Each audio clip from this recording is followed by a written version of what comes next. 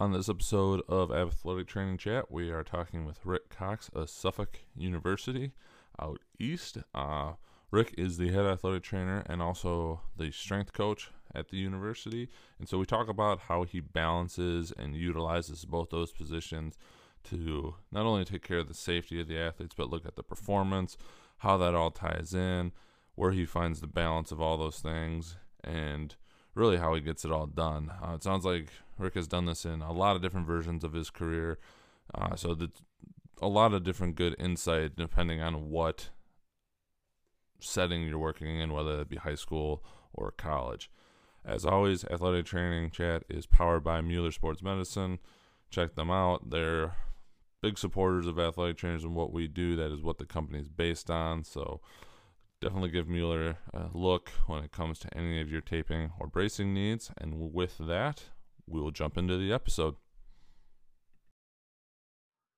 All right, so welcome to this episode of Athletic Training Chat. After some technical difficulties, I feel like we're actually in the right spot now, so we should be good to go. But we are on with Rick Cox of Suffolk University. He's an athletic trainer and strength coach out there. We connected up via Twitter, but looking at what he does, it's something that's really interesting for me, but also I think it could be something that we see as a lot more common, with especially Division III schools, if not beyond, given some of the stuff that the NCAA has been putting out lately. So with that, I'm going to turn it over to Rick to kind of fill in your background and how you got to where you are. Yeah, thanks for having me on, man. I really appreciate you reaching out, and I've listened to some episodes of the podcast. I think it's really great what you're doing, so I appreciate you letting me be a part of it. So I went to Bridgewater State University. It's sort of south of Boston in Massachusetts. Got my undergraduate degree in athletic training. Went back there for grad school. I got a master's degree in physical education with a concentration in strength and conditioning. I was a graduate assistant athletic trainer for 2 years. Growing up, I didn't have an athletic trainer, and I was a 3-sport athlete in high school. Didn't have an athletic trainer, didn't have a strength coach, didn't really work out, kind of relied on my limited athletic ability to get me through high school athletics. And then when I went through athletic training, I met Dr. Ellen Robinson. She's the program director of the master's program that I went to, and realized that she was someone I wanted to learn from. So I stayed at Bridgewater for 2 years, getting my master's. And then I went on and got my first full-time job at Brandeis University, which is sort of west of Boston a little bit, but pretty close. Both dual role, athletic trainer, strength coach. And I kind of came in there and, and I basically started the program. They kind of outsourced all of their strength and conditioning to private facilities, and they were tired of spending money, I imagine. So they wanted to bring someone in who could actually do it for them. And it was kind of scary. I mean, I had done my internship from my graduate program at Harvard University, and I learned a lot from Coach James Frazier and Coach Tim Mullen there. Got to work with football and get kind of ingrained in their system there. But here I was all by myself. I didn't have anybody to lean on that was there every day. So I basically had to kind of wing it and go build it from scratch. Did that for 2 years, and then I left. I went to sort of a private boarding school, high school. Did the same thing, athletic trainer, strength coach, the only strength coach there. But I felt like I was in a little bit better position because they had already kind of had a little bit of a program established. I was just kind of coming in and making it my own, and I had 2 years doing it from nothing. So I spent 3 years at that school, and then decided that I really wanted to get back into the collegiate setting. So I applied a few jobs, got a job at Emmanuel College, which is right in the heart of Boston, right in the Fenway area, not that far from Fenway Park. Same thing, dual role, assistant athletic trainer, strength and conditioning coach. And then, just started coaching. They had some people in the past that had done some coaching, but they really wanted to kind of ramp that program up a little bit. So they were looking for someone who was going to kind of come in and really, really establish that. That was a lot of fun. I did that for 3 years. And then this job at Suffolk came about, and I had been thinking in the last year or two prior to this that I really wanted to be in a head position and run an athletic training department. So when this position became available, I kind of jumped all over it, and super psyched to be where I am now. I just finished year one. And it's gone well. The first year's gone well, I think. When you so all these jobs, like you've been a combination athletic training and strength coach, were they advertised as such, or did you kind of go in like making, kind of selling yourself and creating that? Because I know with some of the undergrads that we have interested in athletic training here, obviously they're going to go and get their master's degree in athletic training now. But the change, like I keep trying to harp on them, like you got to focus on something in your undergrad that makes you a dual threat. Right. Whether it's nutrition or psychology or strength and conditioning, whatever it may be, like where you can go in and be really useful in multiple areas. I haven't been looking at the job market lately by any means, but I can't imagine there's a ton being advertised as a dual role. So is that something that you just got lucky and found, or you basically created on your own? I think a lot of them, the positions that I have had, a lot of them were listed as athletic trainer, but they had in the position description, they wanted someone with a strength and conditioning background. I've seen a couple jobs listed as both, but I definitely think that if that's something you're interested in and you go in and they're only looking for an athletic trainer, but they don't really have a strength and conditioning program, if that's something you want to do and you want to, and I'm sure they wouldn't say no if you had the skill set and you wanted to sort of be an asset in that capacity. Makes sense. Yeah. So what have been some of the biggest advantages that you've seen from working in both areas in athletic training and strength conditioning? I joke with our recruits anytime I see them when they come through and their parents. I was like, it's fun because one part of my job is to keep you away from the other part of my job. Yeah. No, I mean, I love it. I love being able to see them in the athletic training room and in the weight room. And, the nice thing is if I see them in the weight room and they have to have restrictions put on them, generally, if they're my athletes that I work with, I'm the one that's putting the restrictions on them. So it makes it really easy. But I also think, being able to communicate with other athletic trainers, because every place I've been, I've never had really more than one strength coach. It's just been me. But I can also, and I've heard a lot about this. There can be kind of a butting of heads of strength coaches and athletic trainers, and me being both, the people I work with don't have to worry about that because I've been on the other side and I get it. But it's really nice that I get to kind of learn them as a whole person, which is really important to me. And then, that's one of my biggest things is building and maintaining relationships and, not treating injuries or coaching athletes. It's people. And so getting to see them in multiple facets of their sort of that athletic continuum, I think is really, really good for me. And they appreciate it. I get to see them in the weight room and the athletic training room. And there's just a huge level of trust built when you see them all the time. For sure. How do you balance kind of like prehab, for lack of a better word, and performance? I know I've heard it and I've said it a few times, like the best ACL prevention protocol is a good strength and conditioning program.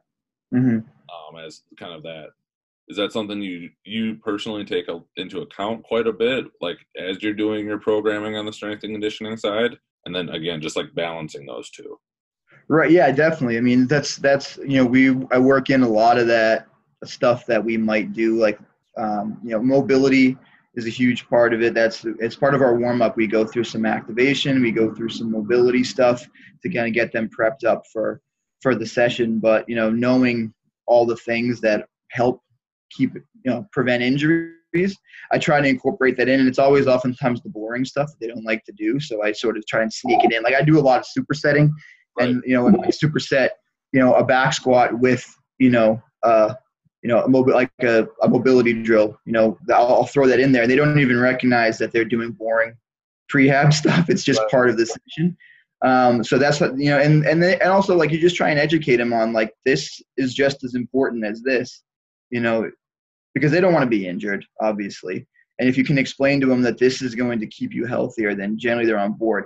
And also, I'm not like the level of athlete that I have some very, very good athletes, but a lot of them don't have a ton of experience in the weight room. So we have to work on a lot of things. Their base strength levels oftentimes are very, very low. So like a lot of my lifts with some of my freshmen might really just be low level, what we would consider prehab stuff. We're just working on movement patterns, and we're working on hip strengthening, and we're working on ankle mobility and all that type of stuff, because they just don't have that. They've never really experienced a person that's had them do those types of things. Right. And then they all like to get strong. Well, not all of them, most of them. But some of them do it because they are told they have to. But and then that's really my number one goal, is to keep them strong and resilient, and try and do my best to reduce the number of injuries that I can possibly do. Do you follow, not like directly by any means, but like any certain like philosophies or like companies or people? Isn't Mike Boyle up in that area, or used to be? Mike Boyle, yeah. We're big fans of Exos, which I know they're very tied in and close to each other with stuff, and that's where we've taken a lot of our mobility and kind of accessory and corrective exercises out of, doing exactly the same thing you said. You build it into the workout, and they do what's on the sheet, and they don't even realize what they're actually accomplishing. Yeah, and then it's not really necessarily a certain system, I suppose. I've read about a lot of different systems. I've read Cal Dietz and his triphasic, Joe Ken and the tier system. There's all sorts of things out there that I've sort of trying to combine them as much as I can and take what I think works for me out of all of those systems. And I think a lot of those systems, you have to kind of, if you take them with where they're at, like those people are working with really high level athletes, so I think so sometimes the triphasic system might not be the best for my freshman volleyball player who literally has never stepped in a weight room before. For me to try and have her do huge isometrics and eccentrics, it's not going to be beneficial. So basically I just, my system really, I try to keep it, we don't have a lot of machines. We have a couple cable columns. We have a lat pull down, but most of the stuff that I use, I try not to get stuff that is sort of one athlete at a time. Right. We use mostly barbells, dumbbells, kettlebells. We have 5 squat racks and 2 platforms in our weight room. And then I suppose if I did have a system, it would sort of be the order of which I do things. We start off, we go through a sort of a circuit to warm up, then we do some mobility, then we do our plyometrics, or that be upper or lower, and then we kind of move into the strength and power portion of our workouts. And then at the end, what I've started incorporating is I've had a couple of teams that we've held a draft, and we've had sort of teams within the team. Okay. And they get to choose themselves, and then we have competitions at the end. And I put a leaderboard up in the weight room, and they love it. So that's sort of how I like to end my sessions a lot of the time. Awesome. Kind of staying on the topic of strength and conditioning, we'll dive into your head athletic training role. What should athletic trainers understand about strength and conditioning? Not necessarily if they want to do a role like you have, where they're actually as a strength and conditioning coach. I have a conversation with a lot of people, I think the NSCA is making progress towards helping kind of set themselves with some of the rules they're going to do, but not till 2030 about like accredited programs. But there's a lot of athletic trainers I know that have their CSCS that wouldn't even want to begin to try and come up with a program and a whole thing for teams. So what do you see the importance for athletic trainers understanding strength and conditioning? Well, that's the thing. It's not as simple as throwing some exercises on a sheet of paper. It's way more involved than that. And that's something that I've learned. If I look back at the programs that I wrote, 8 years ago, I'd probably be embarrassed. But the thing is, I was writing the best programs that I knew how to write at the time. But it's so incredibly complicated. Because it's not, and because you write, also you write a workout, and then oftentimes that's not the workout you end up doing because the energy's low, or you have to take into account. There's so much that goes into designing workouts, because you got to worry about their schedule. Is it in season? Do they have games? Is it midterm time? Is it near finals? There's so much that goes into it, and I think athletic trainers and strength coaches really the goal should just be to be collaborative.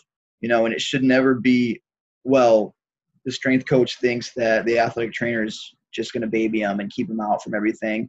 And not every strength coach is just a big meathead that wants people to pick things up and put them down, you know. And I think that really the biggest thing is you need to have a conversation, and you need to have respect for one another, and recognize that skill sets are different, and that they can definitely be combined together to be best for the athlete.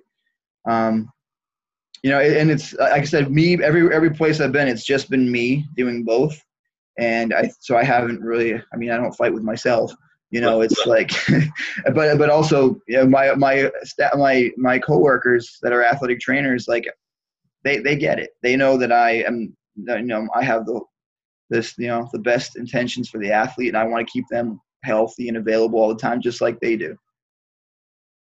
Yeah, we've tried to figure out how you can complement each other. Like, if you've got an interest on, you know, especially if you're working AT and strength coach, like if the strength coach has an interest in some prehab stuff, like combine that with some of the stuff that the AT knows. But if the AT doesn't want to develop that program, like don't get mad at the person for wanting to do some of that stuff. Right, and definitely don't try and overstep your scope either. You know, as a strength coach, you know, you shouldn't be evaluating injuries in the weight room unless you're a medical professional. Right. And you know, and you shouldn't, and you know, and you should, as an athletic trainer, you probably shouldn't be making comments about a program if you don't really understand what goes into it. Couldn't agree more. I think that easily gets forgotten. With some of the NCAA stuff that are coming out and recommendations, and athletic trainers potentially signing off on strength and conditioning programs and making sure they're safe, kind of unfortunately due to some of the more common things that have come up, like the rhabdo cases. What are your thoughts on that, seeing it from both sides? Like, do you think that should be an athletic trainer type I'm trying to think, responsibility to oversee that? Or, you know, if you've got a really good strength coach and maybe an athletic trainer that doesn't understand it quite as much, is it just setting the whole system up for a lot more issues?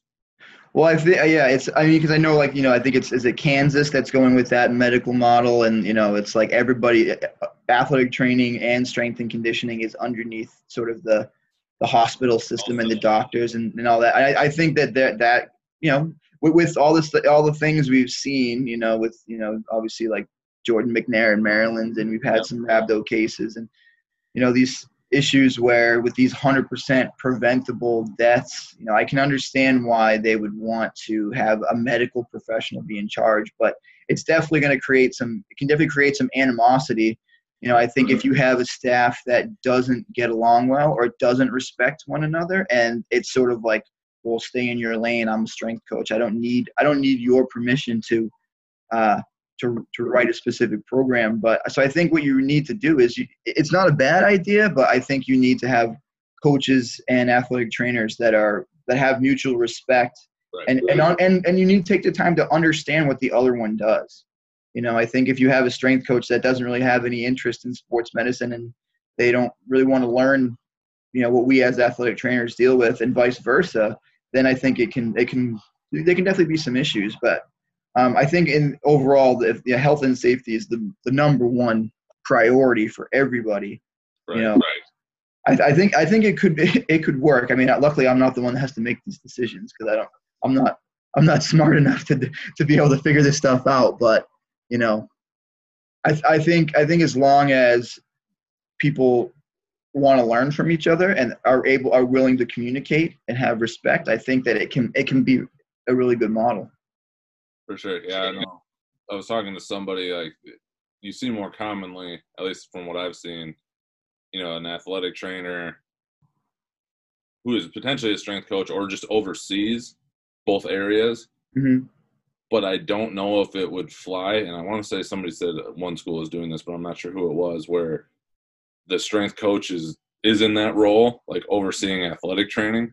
I've seen that. I don't remember the school, but I feel like I've seen that structure before, where the strength coach is like the director of performance, and that includes athletic training. Right.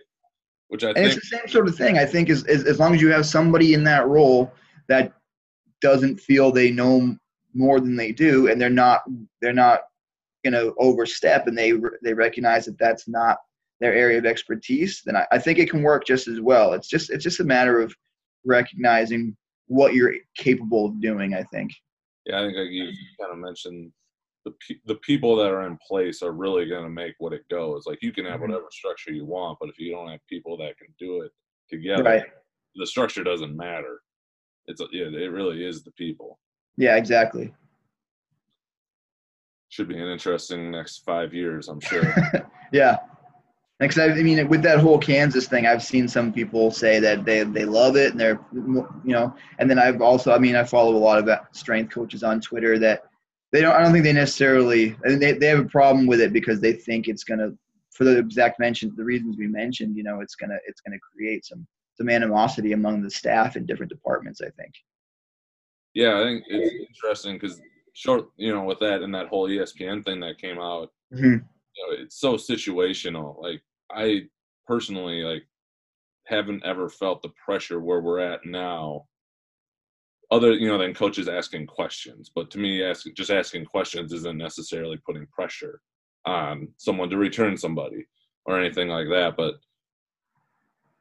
where again the people make it what it is, like I could very much see how it's important to remove it in certain situations. If you've got a coach that's also the AD and they don't understand or potentially not respect the profession, but I would have a hard time in my personal situation seeing where anybody would really come and challenge that, just because we're fortunate in that regard.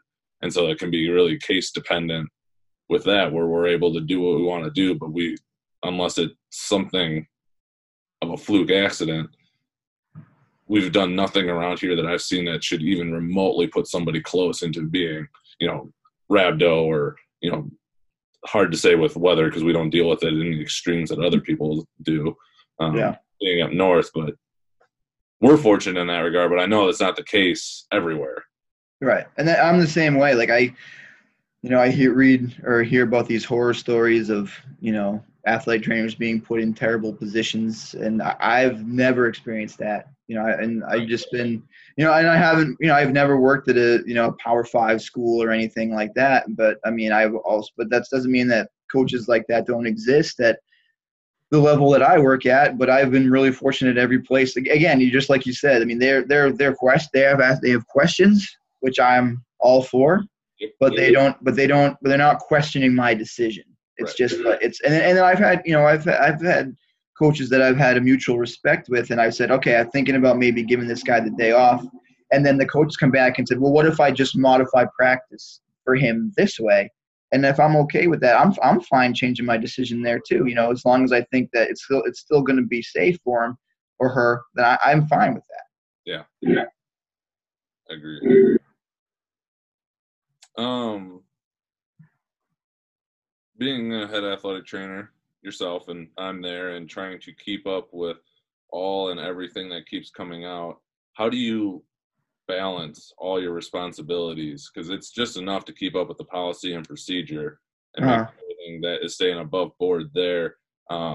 We had Dr. Doug Casa on campus a couple months ago, and he scared a bunch of our students, not intentionally, but and so we were talking about it, and I was like, well, yeah, when I hear him talk, I go, oh my God, what do we got to do to make sure that we're straight on the line, fully on the standards of care, that got all the resources, and that takes up plenty of time. How do you go about balancing that? It's hard, and I have two staff members, Nick and Aaron, that I couldn't do this job without them. We built this staff, and they're both awesome. So basically I kind of have to, I just have, it makes for long days sometimes to try and get all the sessions in, plus my treatments, plus, doing all the documentation and admin stuff. And I think that this first year was really just sort of a year of what am I doing? Trying to figure stuff out, and I'm going to kind of refine it year after year. And this is my first time being a head athletic trainer where, everything's sort of on me. But one thing I need to learn to be better at is relying on my staff. I think in the past I haven't had as many responsibilities as I have now, and I've been able to kind of handle doing everything I need to do myself. Whereas, I want to be able to kind of delegate a little bit more, and put some more stuff on other people's plates. I think that's just going to be best for everybody, because I think at the end of the day, everybody just wants to help and make everything run as smoothly as possible. What do you think was your biggest challenge year one? Or like, what was the first two-part question? What was your biggest concern coming in being the head athletic trainer? Like the thing that you were most nervous about, and then at the end of the year, what was actually like your biggest challenge? I think my biggest fear coming in was actually kind of managing a staff. Yeah. Every once in a while I might have had an intern or an athletic training student, but actually having staff members that I was their supervisor and I was sort of responsible for, that was something that it was a challenge that I wanted, but it was also something that was a little bit scary. But luckily like I said, I've got two athletic trainers that I work with that they don't need a whole lot of management from me. Luckily, I'm there for them if they have questions, and then if I give them a task, then they're more than willing to do it. They have a lot of autonomy, so that made it a little bit easier than if I had someone that I had to micromanage all the time, I think it probably would have been a little bit harder. But I really don't. And I think that the biggest challenge. So a little bit of background on Suffolk. We're undergoing a big renovation right now. Our athletic training room that the three of us worked out of this past year was probably about 200 square feet. We have one treatment table. We had 2 taping tables, and that's basically it. And pretty much all of our rehab took place in the weight room. In the past, there had only been one athletic trainer, and it was a lot of the rehab was kind of outsourced. We were right across the street from Mass General Hospital, and they have awesome physical therapy clinic over there. So a lot of rehab would go off campus over to MGH, and that was one of the big things that was stressed in my interview process, was we want our rehab to come back on campus. Mm-hmm. So we spent a lot of time in the weight room in our athletic trainer jobs doing all our rehab over there, just because we didn't have the space. And I knew that would be a challenge once I actually came on for my interview and saw the athletic training room. But and when we were hiring Nick and Aaron, that was one thing I stressed in all the interviews was, we knew it was going to be 1 year we had to deal with this, because the renovations were already planned prior to all of our arrivals, and we knew that it was going to get better. We just kind of had to get through 1 year. But there were times when it was a challenge, and it was sort of like the one treatment table we were kind of fighting each other over, and having to schedule our athletes around when the one table was going to be available for treatment. And and then so that was a major challenge. We had a huge space issue, and also trying to schedule all the weight room sessions, because they didn't really have anybody that was one person, strength coach, that was going to be there and coaching. And then as soon as we did, everybody wanted me in the weight room with their teams, which I understand. And I think that I did my best to be present at as many sessions as possible. But it takes a toll, when I have to, if I'm there for a 7 a.m. practice and I have a 7 p.m. lift, and I'm there all day, and I'm not done till 8:30, 9 o'clock at night. That can be a challenge. But it's also been really fun. And we're just going to keep refining the process, every single year until we'll probably never really figure it out, but hopefully at some point it'll get better. That's kind of what I've learned too. Every time I feel like I've got something set, it changes, and we're trying to adapt and try not to change too much to just drive my staff nuts. So yeah. Kind of the last question I had, would you advocate for more dual roles with the athletic trainer and the strength and conditioning coach?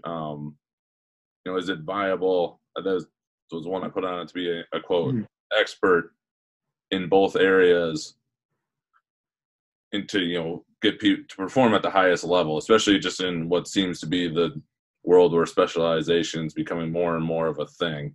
Mm-hmm. What are your thoughts? If I'm being honest, I don't think a position like mine is the best way. I think ideally you would have a person that was an expert in each area working just in those areas. Um, but also having, a mutual respect for one another. But I think that it's sort of all in a lot of schools cases, especially like at our my Division 3 level, we don't have the money right now to hire a full-time strength coach. They've done their best. My AD, I love my AD. He's the greatest.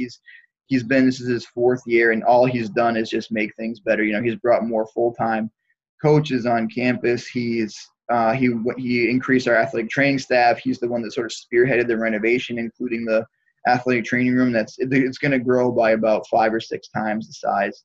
Nice. Which it's like 3 weeks away before we can get in there. So I'm psyched. But he and I had this conversation in my end of year review where he was the one that brought it up. Like, he thinks ideally we would have a person that just did that, and I would agree. I think that someone like me, we can make it work to the best of our ability, and it's much better than not having anybody at all. But I think ideally, in a perfect world, you'd have a strength coach, and an athletic trainer, an athletic training staff, strength and conditioning staff that was able to better serve the needs of the student athletes. And as much as I've loved these jobs, it pulls you in so many different directions that it's hard to really focus on one thing. And I think that, and when we talk about sports specialization, like, I don't ever really look at it as like hockey training versus soccer training. I kind of, especially like I said, with the athletes that we have, like, we need to get, we need to move well, we need to be strong, we need to be fast, and we train very similarly across sports. I'll specialize certain things especially for maybe be position specific if they need something different than someone else on the team. But I don't get crazy into specificity of training. But to answer your original question, I don't think this is the greatest way to do it, but it's a very, very good way that I think a lot of schools would benefit from doing it this way. I think if you where it's on a smaller level, like, you've got so many responsibilities, but if it was like AT responsibilities to a team and then strength responsibilities to maybe a couple teams, so you're not there for 14 hours a day, right, dealing with all of the teams, potentially it could work. But yeah, and then the nice thing too is one of my staff members, Nick, he's interested in it. He wants to get his CSCS, and then we'll eventually incorporate him into the strength staff too. So we'll kind of have 2 of us that do both, and we can kind of take some of the load off of me, and then I can maybe sharpen my skills when I have more time to do that. Sure. Yeah. Anything else specifically you want to cover around this topic? No, I think we did a good job talking about a lot of things. Awesome. Well, then we'll jump into the AT chat questions at the end here. First one is, what does being an athletic trainer mean to you? I think being an athletic trainer means you're a highly skilled medical professional who needs to be really good at building and maintaining relationships, because especially with certain settings, especially like yours and mine, we oftentimes see our athletes / patients every single day, sometimes for 4 years in a row. So I think that the most important thing, on top of being a skilled clinician, is your ability to build trust and build and maintain relationships with your athletes, because you're going to see them all the time.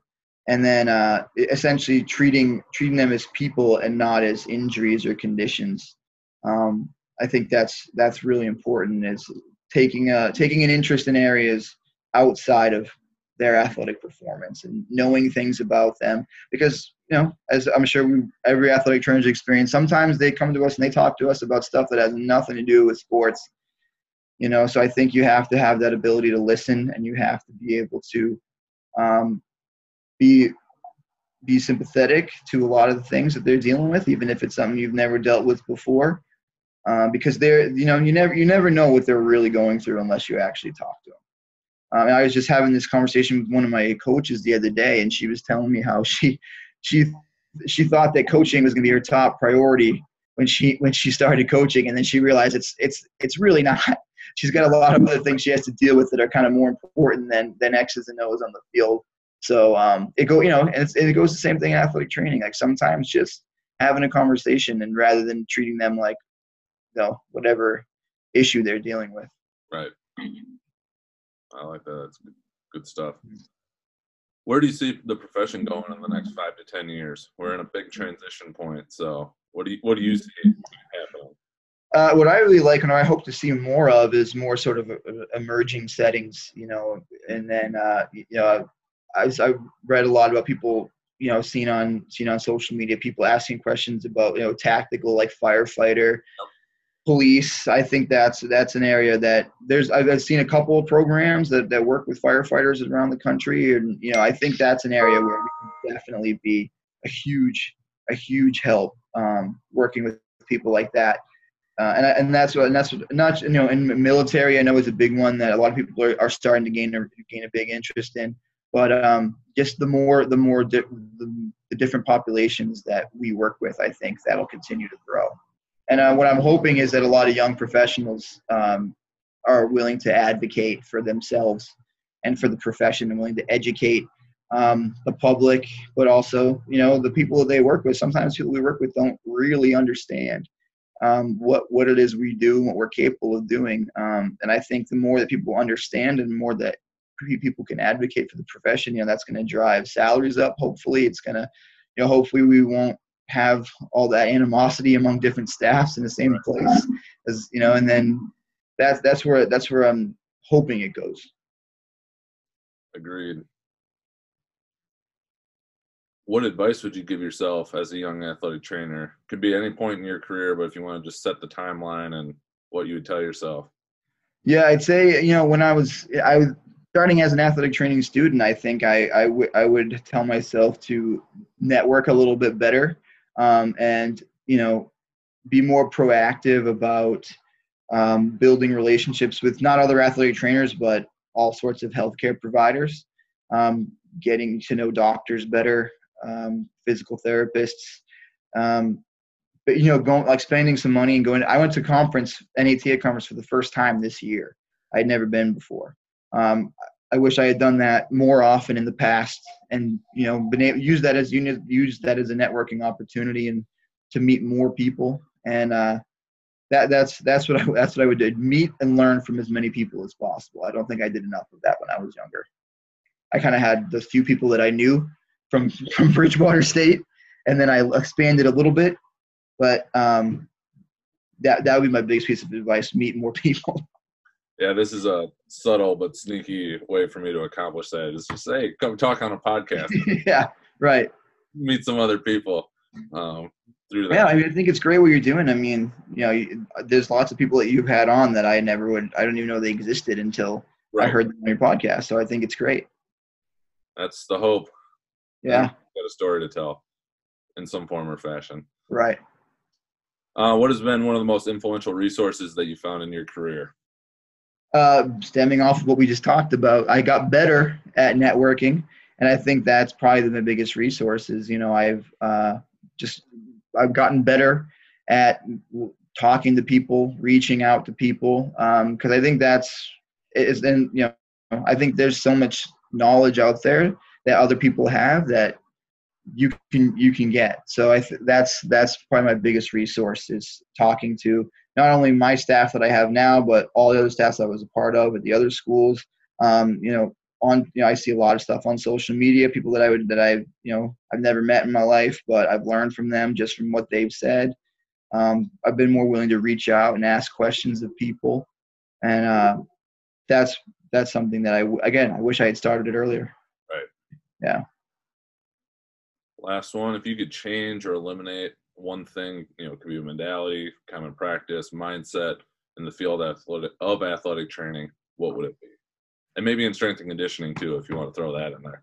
Yeah, so it's actually for both. I mean, I would want to change this mindset that a lot of people have that Division 1 college or professional is sort of the ultimate goal.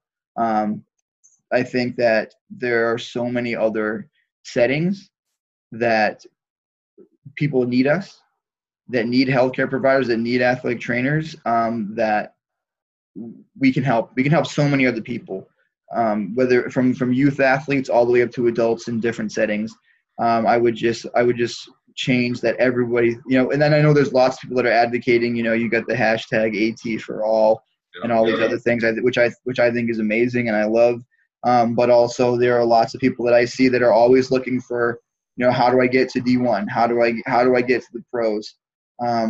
Which we're needed in those settings as well. But I think if people would just consider the fact that that's not the ultimate place to be, I think that it would help. It would help grow the profession. If we were everywhere, nobody would have an excuse as to not knowing what an athletic trainer was. Yeah. I haven't regretted for a second coming to Division 3. I thought I was going to be a Division 1 person for eternity. That's what I wanted to do. In typical D1 football, I wanted to do it, and it would have to take something pretty special for me to leave. Yeah, I mean, I remember being an undergrad, and we were talking about it, and I wanted to. I was a soccer player my whole life, and I wanted to work in the MLS, and that's what I wanted to do. And then I've done a couple internships with some lower level kind of semi-pro soccer teams, but yeah, I mean, I basically spent my whole career at Division 3 or a couple of years at a high school, and I couldn't be happier with where I've ended up. Right. Well then, in closing, if people want to find you or follow you, see what you're doing, any social media or anything, or if they want to get in touch with you, share whatever you'd like. Yeah, I mean, Instagram is I have an Instagram for sort of our strength and conditioning department. It's at Strong Rams. We're the Suffolk Rams. And then I do a lot with the story there. I'll during sessions I control the music with my phone, so I have my phone. So I'll put if somebody's doing something cool during the session, I'll put it on the story, and they love that. They love seeing themselves on the story. Oftentimes I won't be recording it, and they'll look at me and be like, "Is this not going on the story?" Well, I guess it has to now. But yeah, so the at Strong Rams on Instagram, at Suffolk_AT on Twitter. And then if you want to find my email on the Suffolk Athletics website, I'm always happy to have conversations with people. Awesome. Well, appreciate you taking the time. Yeah, no problem. Thanks so much for having me on. This has been great. Yeah, thank you.